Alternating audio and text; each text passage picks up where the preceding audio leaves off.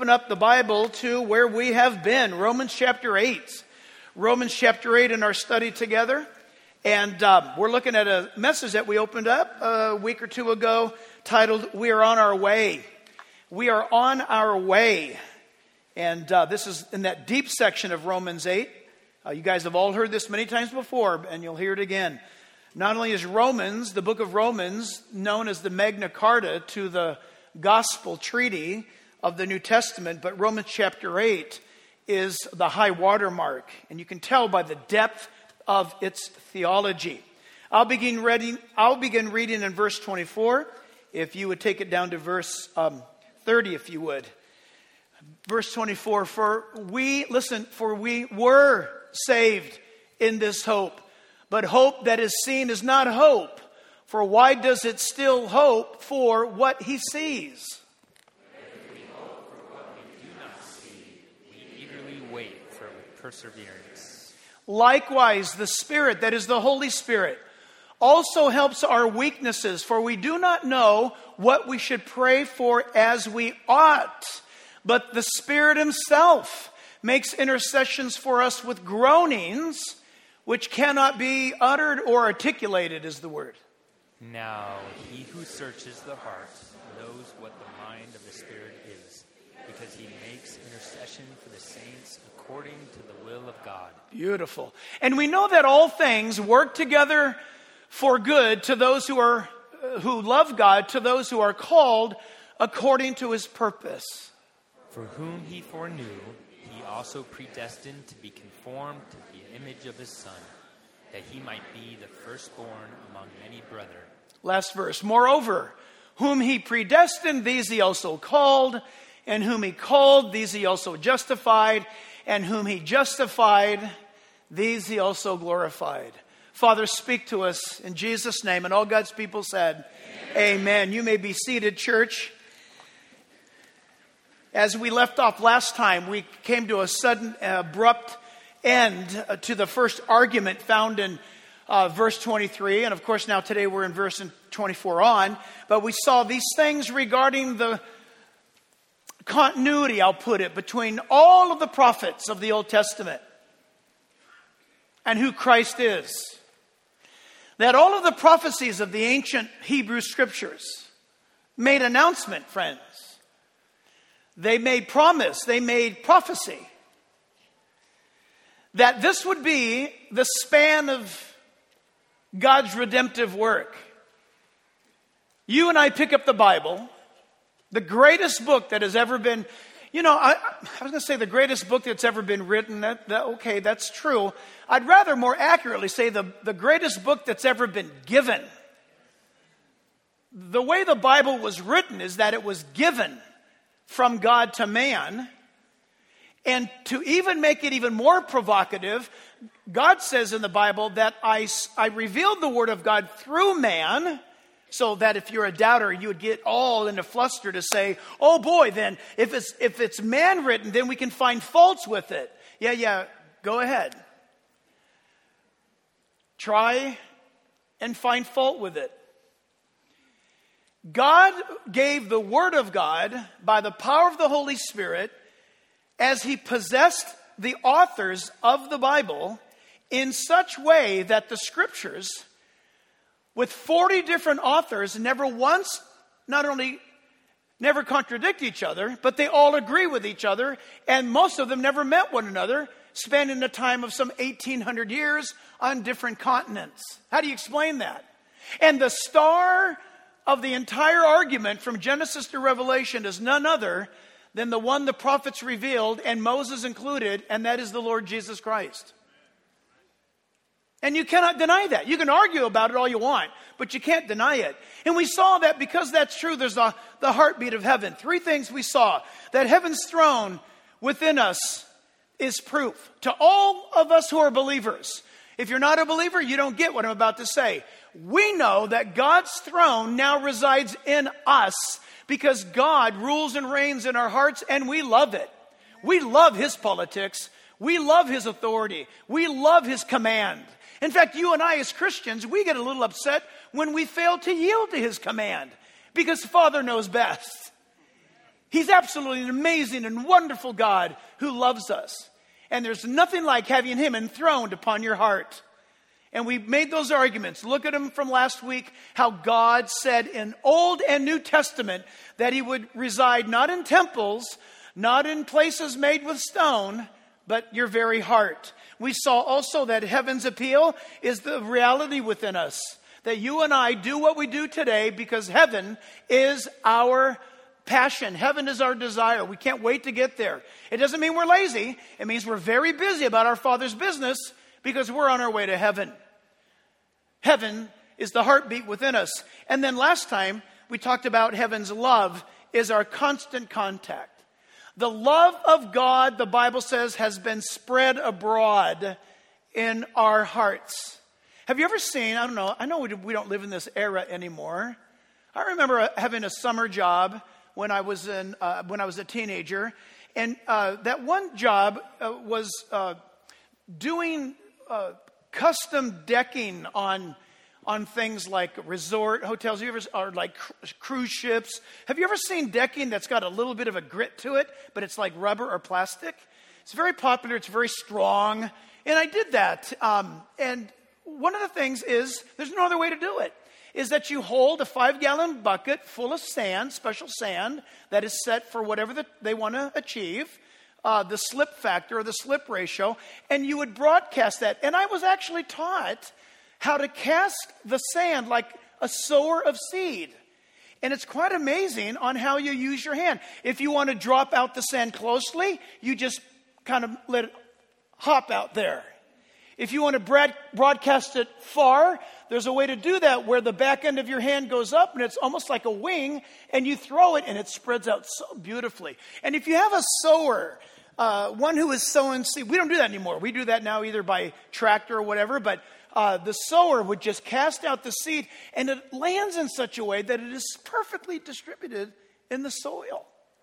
When God gives his word, he throws out the word of God, and it lands perfectly distributed among the hearts and the minds of men and women and boys and girls so that everyone has opportunity. Well, he does that using the exact same word about his love. His love is thrown out to the world. You can't doubt that either. For God so loved the world that he gave his only begotten Son. And then he turns right around to those who trust his Son. The Bible says that he casts out or puts forth his love in our hearts. Now, the only thing that would prevent you from enjoying that love is not believing in what God has told you. God loves you. Got on the airplane last night to come home from Colorado Springs, and there was a young lady sitting there. She was all dressed in black. She had a black beanie on, pulled down just above her eyebrows, and she was just kind of cowering in her seat, and she looked rather tense. I'm going to guess that she was somewhere in her mid-20s. And I don't know if this was a spiritual moment or if it was what. I just don't know. But I was getting on the plane. She was sitting down before me, and I'm walking in to the plane, and our eyes locked, and she looked at me. And for a second, I thought, oh, does she go to Calvary? That's my first thought. That's always my first thought. When somebody stops and looks, my first thought is, do they go to first, second, or third service? Or are they Wednesday nighters? But as I looked at her, she looked fearful. She put her head down, and I looked at her t-shirt, and her t-shirt said, I hate me too. Exactly. I prayed for, I didn't pray. I didn't stop and pray. I prayed for her as I walked by in my heart. You may be sensing that today in your own life. God can love everybody else but you. And maybe she's thinking, God can love everybody else but me. I've got a dark beanie on. I've got a dark t-shirt on. My eyes are dark. My makeup is dark. My heart is dark. And God says today, you're exactly the right kind of person that I want to love on today. He's absolutely amazing. So church, we pick it up, and it's now second argument, verses 24 to 25, and that is the hope of heaven. The hope of heaven. He says, for we were saved, past tense, in this hope. But listen to this. But hope that is seen is not hope. You understand that? If you don't see it, That's what you hope for. If you see something, you don't hope for it anymore. It's parked right in front of you. It's standing right in front of you. If you're married, you don't hope for a husband. He's standing right in front of you. If you hope for a car, but you've got one, you've got one. What do you hope? You're not hoping. It's already experienced. But the Bible here tells us that what you and I hope for, this is so awesome. What you and I hope for as believers is that which we do not yet fully possess, but we know we shall. We're just waiting with anticipation for that moment to be fulfilled. It's guaranteed to happen. In fact, it is so certain that God will get you into heaven and make sure that your seat is well reserved with Him, that His own name is riding on Him keeping that promise. It's not riding on your faithfulness. You right then and there. Let me say that again, and then when I say it, we'll edit it for TV, and you'll look awesome. When I say what I'm about to say again, say amen. Okay? So here it comes. So what God did for you on the cross, He did because it's His own name that will guarantee it. Amen. And you can be rest assured of that very fact. His name is on the line, church. You say, well, I don't know if I'm good enough. None of us are good enough. But when He's enthroned in your heart, you want to be perfect. Let's be honest. The true Christian wants to be perfect. We never wake up in the morning and say, well, how much sin can I do today and still be okay? We don't even think like that. It's been removed from us. We're not perfect, but we would be if we could be. The problem is we still have our bodies that we're lugging around. And this body makes its demands. His remarkable and awesome hope that He gives us. So mark it down. Verse 24 it's all about assurance. Heaven's assurance is our hope. It's our hope, for we were saved in this hope. I'm going to give you a long passage of Scripture, church. Everybody pay close attention because it's past tense. Let me read this part of verse 24 and then dive into its commentary. Listen, write it down. The commentary on Romans 8:24 is Ephesians 1, verses 3 through 12. Romans 8:24 says, for we were saved in this hope. Ephesians 1, verse 3. Blessed, past tense, be the God and Father of our Lord Jesus Christ, who has blessed us, past tense, with every spiritual blessing in the heavenly places in Christ. Listen to how God talks. Just as He chose us in Him, that is in Christ, before the foundation of the world. Oh, that ought to keep you up tonight, just with joy. Before I keep reading, don't say anything, just on the inside.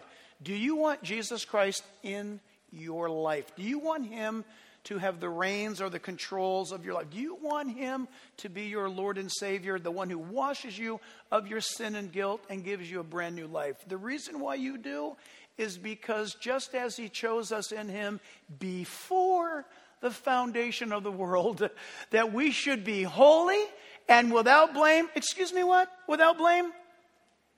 Do you live without blame? People don't people blame us? Don't we blame ourselves? God is looking at you, the believer, washed in the blood of Christ. It's the blood of Christ that makes you blameless before the throne of God. God looks at you and sees Christ. Isn't this humbling? No, you say, Jack, that just can't be true. That's too good to be true. It is true, which is why you should fall on your knees and proclaim Him Lord and Savior and give Him all the glory and thanks and love Him for the rest of your life. It is absolutely true. God did this and even did better. He kept going. He kept building on that. So He goes on to say that in verse 5, having predestined us, that's before time began, to adoption as sons by Jesus Christ to Himself. Notice, Jesus going to the cross, dying for you, God the Father gives you to Jesus Christ as His reward, as His possession for what He did for us at the cross. You are the blessing that the Father gives the Son for what the Son did at the cross in redemption. Man, we don't look at ourselves that way, and I understand that, but it's true. We are an actual blessing to God if our lives are in Christ. According to the good pleasure of his will, to the praise of the glory of his grace, by which he made us accepted. Is that word past tense again? Absolutely. Are you guys awake? Yes. Accepted in the beloved. Verse 7. In him we have redemption through his blood, the forgiveness of sins, according to the riches of his grace, which he made, past tense, to abound toward us in all wisdom and prudence, having made known to us the mystery of his will, according to his good pleasure, which he purposed in himself. Is this deep or what? He purposed this work within himself. I like that. He didn't hold a committee. There wasn't some heavenly council. See, how should we pull this off? How do we save these knucklehead humans? No, before man was ever created, God knew exactly what was going to happen, and he had a plan before it ever transpired. It's awesome. Talk about insurance and assurance. Verse 10, that in the dispensation of the fullness of times, he might gather together in one all things in Christ, both which are in heaven and which are on earth, in him. In him also we have obtained an inheritance, being predestined according to the purpose of him who works all things according to the counsel of his will, that we who first trusted in Christ should be to the praise of his glory. And all God's people said, yeah. That is deep stuff. You just got a lot of deep Bible right here, right now. If you are a child of God, God knows you, and he has placed this assurance in your life that you have this hope that awaits heaven. Heaven being put in you doesn't sit around, though. It's active. But notice that the foundation, you've been saved. I love that security. We deal in life this way. We tell our kids we love them. We tell them to encourage them and strengthen them. And listen, I just want to insert this. We need to make sure we know how to love our kids rightly. We need to tell them the truth in love always and be their parent. The security of a child is how they develop the most. That's why the home. When reading that communist agenda against the American culture from 1963, notice, in fact, if you read the whole thing later, so much of it attacks the family and marriage, and then to pervert children with pornography, to destroy the family. Why? Because Marxism is a religion, ladies and gentlemen. It's a demonic religion of man being God and God being dead. I told you before, I had an 85-year-old Russian babushka grab me by the face in Moscow, Russia, crying, kissing me all over the face, weeping. She dropped her bags of mushrooms that she had gathered from the forest. And my translator, she's trying to translate what she's saying, and my translator starts crying. I have no idea what's going on. But shortly after the wall fell down, I found myself in Red Square in Moscow, Russia, preaching the gospel on a Knudsen milk carton in front of Lenin's tomb. Hundreds of people have gathered together to hear what was going on. And this babushka grabs me by the face, and she says through my translator, I was 9 years old when the communists came into our homes and took our crosses and our Bibles away and said, God is dead. And I've been praying all these years that the gospel would be preached in my country again. Now I'm crying.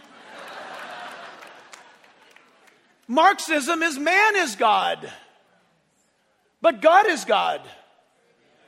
And thank God, because man creates religion and God opens up a door of relationship. And he wants you to know that you're saved if you've trusted Christ. This really gets me going. These people who talk about, well, you know, that guy was saved once, but he lost his salvation. You cannot find that anywhere in the Bible. That is following the teaching and the antics of man. I call it heretical. Jesus said, You must be born again. Listen to the emphasis. He says you must be born again to enter the kingdom of heaven. He said it strongly, and he said it to Nicodemus. If anybody was going to go to heaven on being good and moral, it was Nicodemus. Not you, not me. Him. And Jesus told him, you're not going to make it, Nick. You've got to be born again. And the stress is this. You must be born again. Just his statement alone enshrines the assurance and the security of the true person who's born again. Jesus said it himself. You must be. That must be means you are going to be with Christ in heaven. Well, I knew somebody who believed and then they went back into the world. They believed. Jesus says these are they who believe for a while. But when the cares of the world creep in and choke out the seed, they wither away. They go away. I can go scripture after scripture that if you are truly born again, you have that eternal security that Christ provides. No family is worth being in that family if you've got to live in insecurity. I would have nothing to do with that kind of a family. God's family operates in security. Listen, that goes for all of us here today, right now. Maybe you're watching by TV, or maybe you're here together right now, or in the overflow. Do you know that you're born again? If you know that you're born again, you know how truly, desperately you need the blood of Christ. Yet at the same time, you have overwhelming confidence that if you were to die today, Christ would receive you based on his own efforts and not our own. I go to heaven on his merit, not mine. He died for me. He died for you. And you must be born again. I just love it. Those that, watch my fingers, lose their salvation, that's our pathetic observation, forgetting the scriptures, that they never had it in the first place. They trafficked with those that believed. They might have even done miracles. Did Judas do miracles?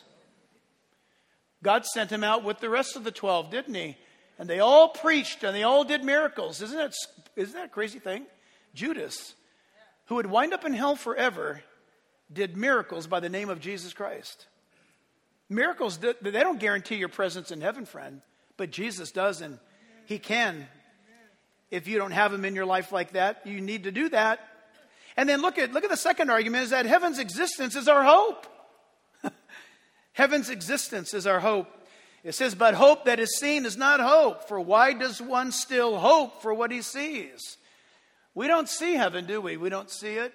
We see little glimmers of it. I was, again, this weekend at a hotel, and they had this gigantic oil painting that to me looked like the millennium. It's how I would view the millennium, the reign of Christ. It's like this amazing. So I took a picture of it with my phone, and I cropped it and made it look like a screensaver.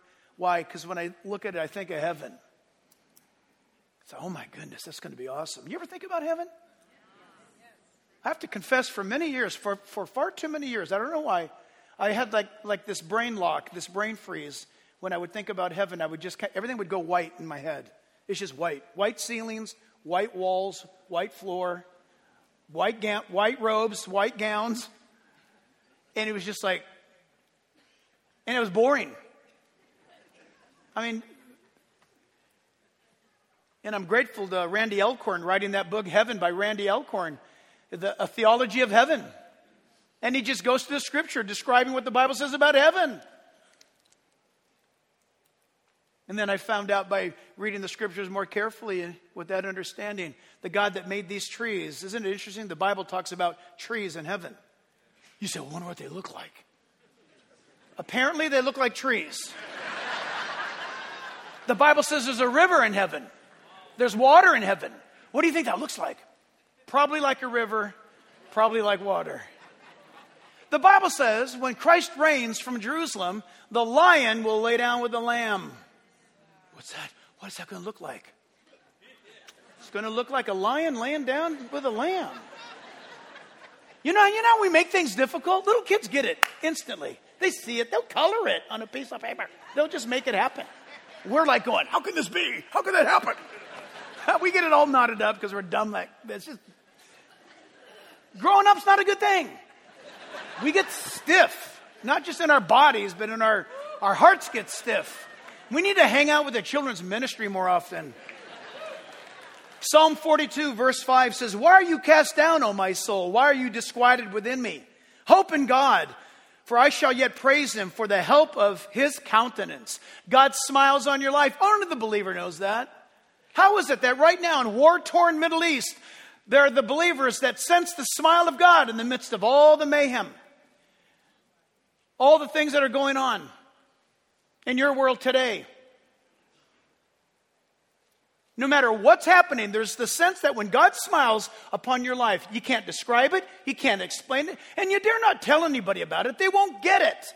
But when you know the favor of God is smiling down upon your life at this moment, I tell you what, I pray right now that's exactly what's happening, because as I look, it's 10 minutes after 12 East Coast time, and today the Speaker of the House is going through his upcoming agenda.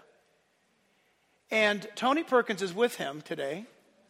And guess what? He has two decisions to make. Oh, I'm sure he has more than two. I don't really care about the other ones. I just care about these two. One of them is he's considering coming here to do a Sunday service, the Speaker of the House.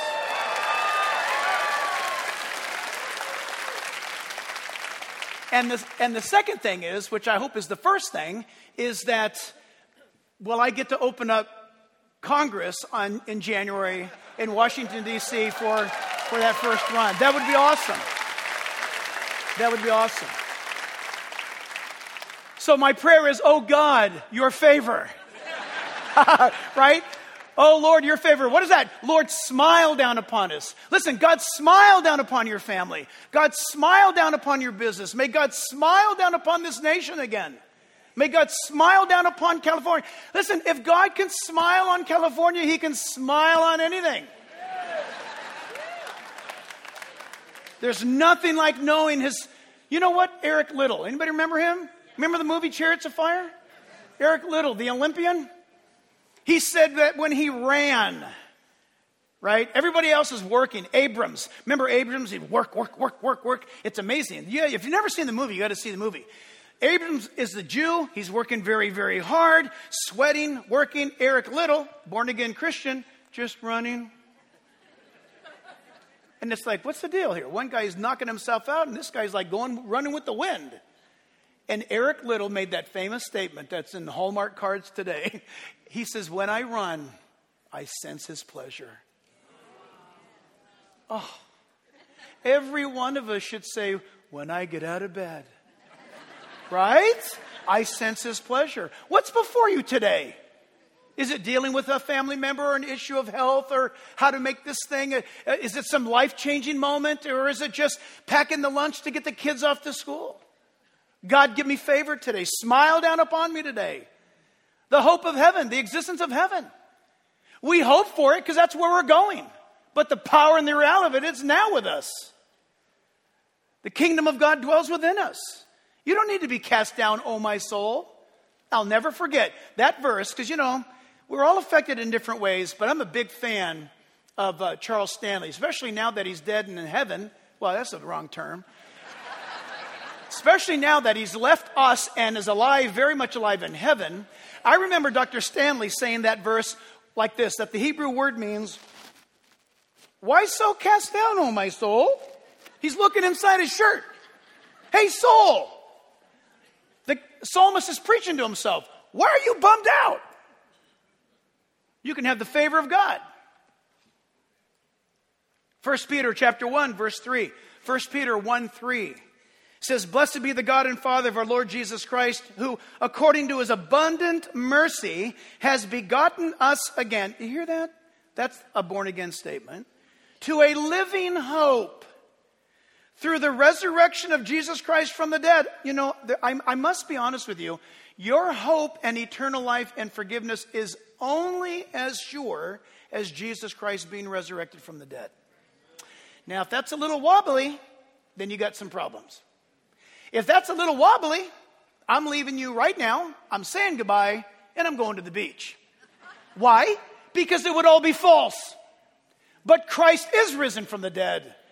And we absolutely have this assurance because what he's done, he's faithful to perform in our lives. He's promised us resurrection.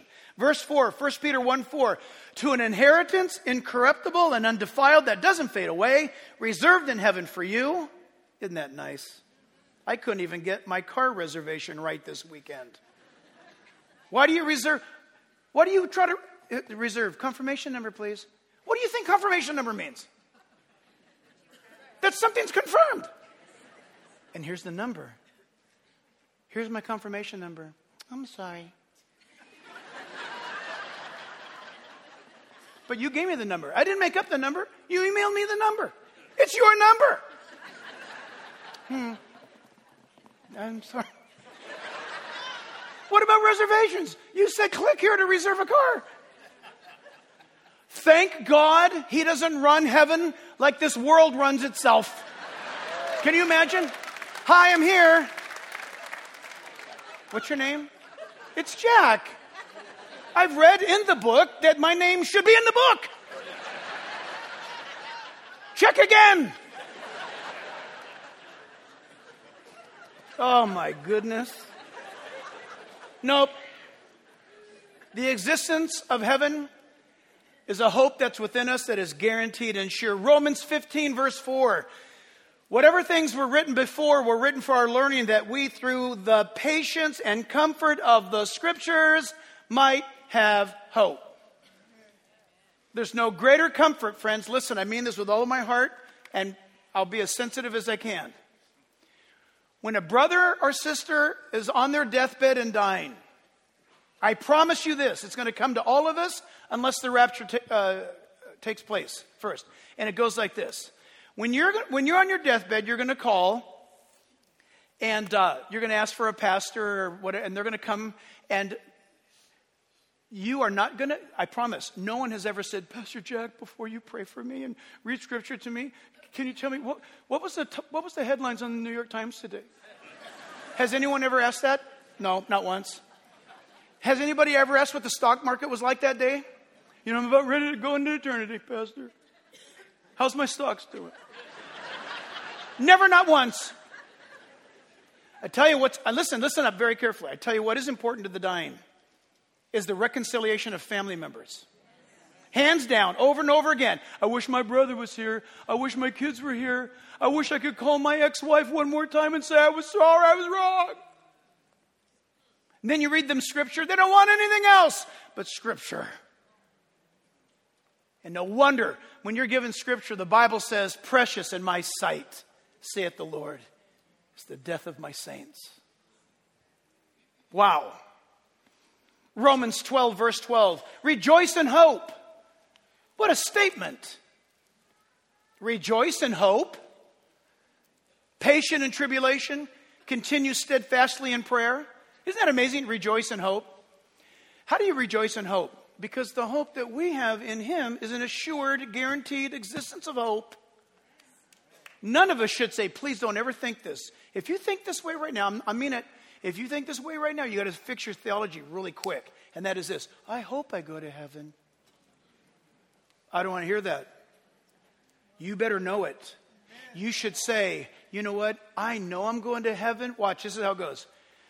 I know I'm going to heaven. There's a seat reserved for me because Jesus died for my sins and rose again from the dead. He took away my sins and gave me his righteousness. He loved me into the kingdom of God. It's all of Jesus. If you say, well, I hope I go to heaven because I've been pretty good. Oh my goodness. 1 Peter chapter 1, verse 13. Therefore, gird up the loins of your mind. I love that. Just get a belt on and pull your head together, will you? Be sober. Rest your hope fully upon the grace that is to be brought to you at the revelation of Jesus. That's the coming of Christ for the church. Isn't that amazing? When he comes, he's going to bring grace. So get your mind locked on. As obedient children, not conforming yourselves to the former lust, as in your ignorance. You're no longer ignorant. You know him. You know him. Always, always, friends, it's good to learn. It's good to know. But the most important thing of all is who you know. That's how you got that job, even though that other guy was smarter than you. Your dad owns the company.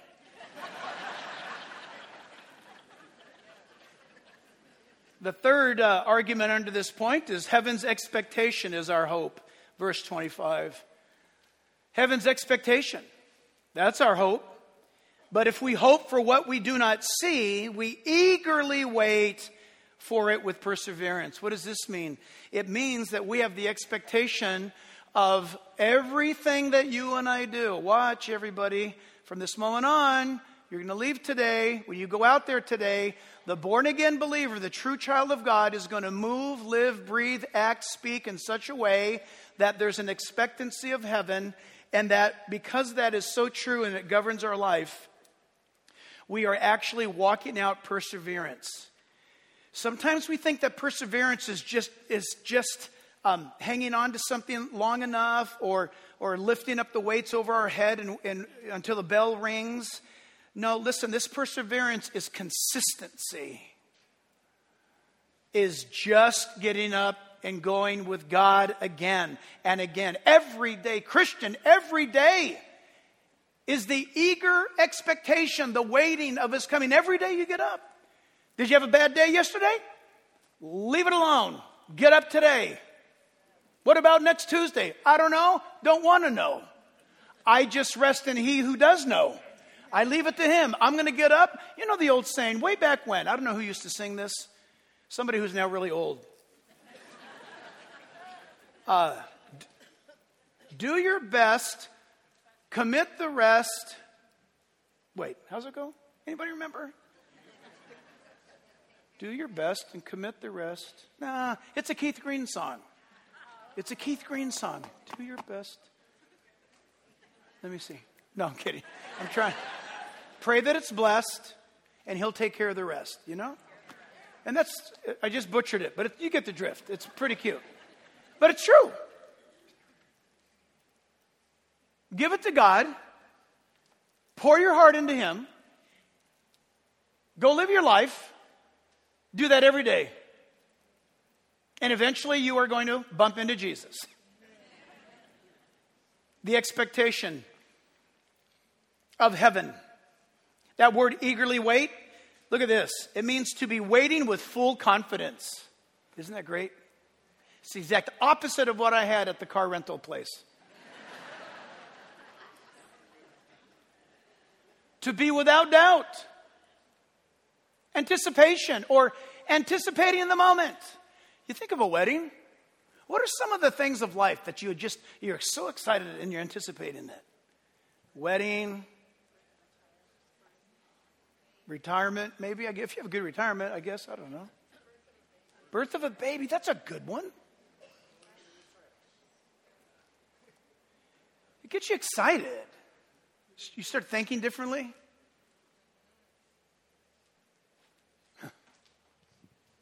You know, it's amazing with what this verse means. So yesterday, Lisa and I, we got a text from, it was just somebody. We didn't recognize the phone. The text came and it was a phone number.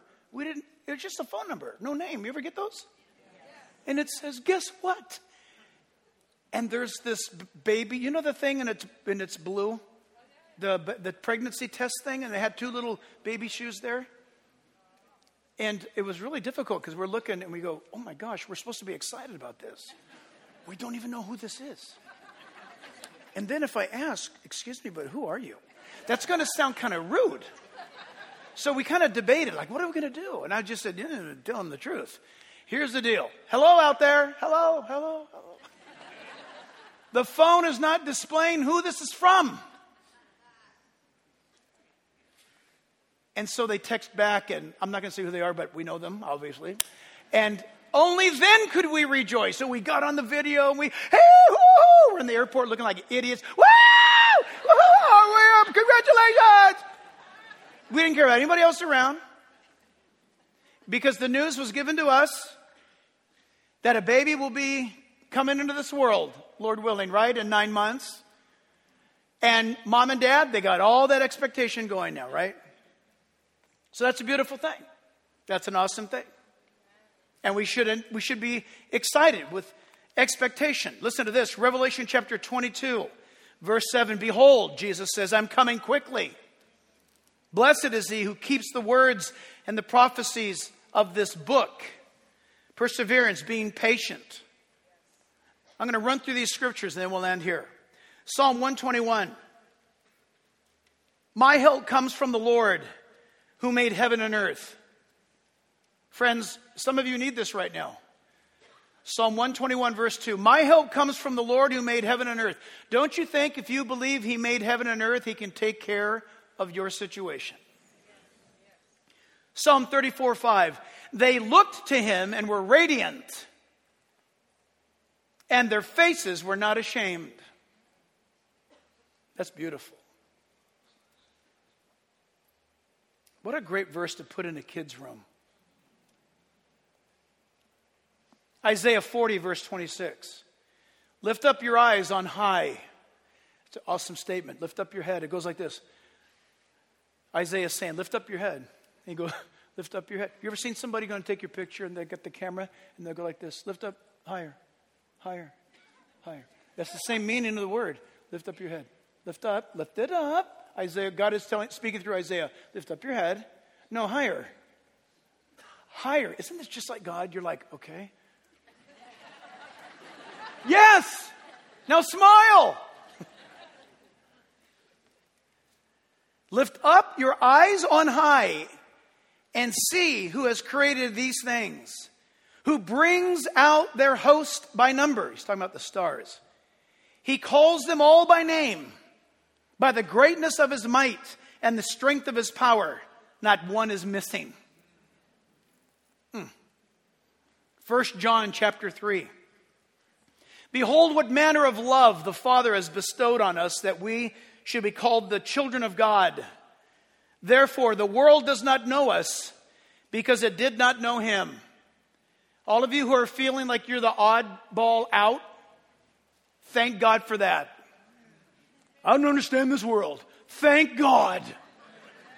If you feel at home here, something's wrong. You should not feel at home. You're not home.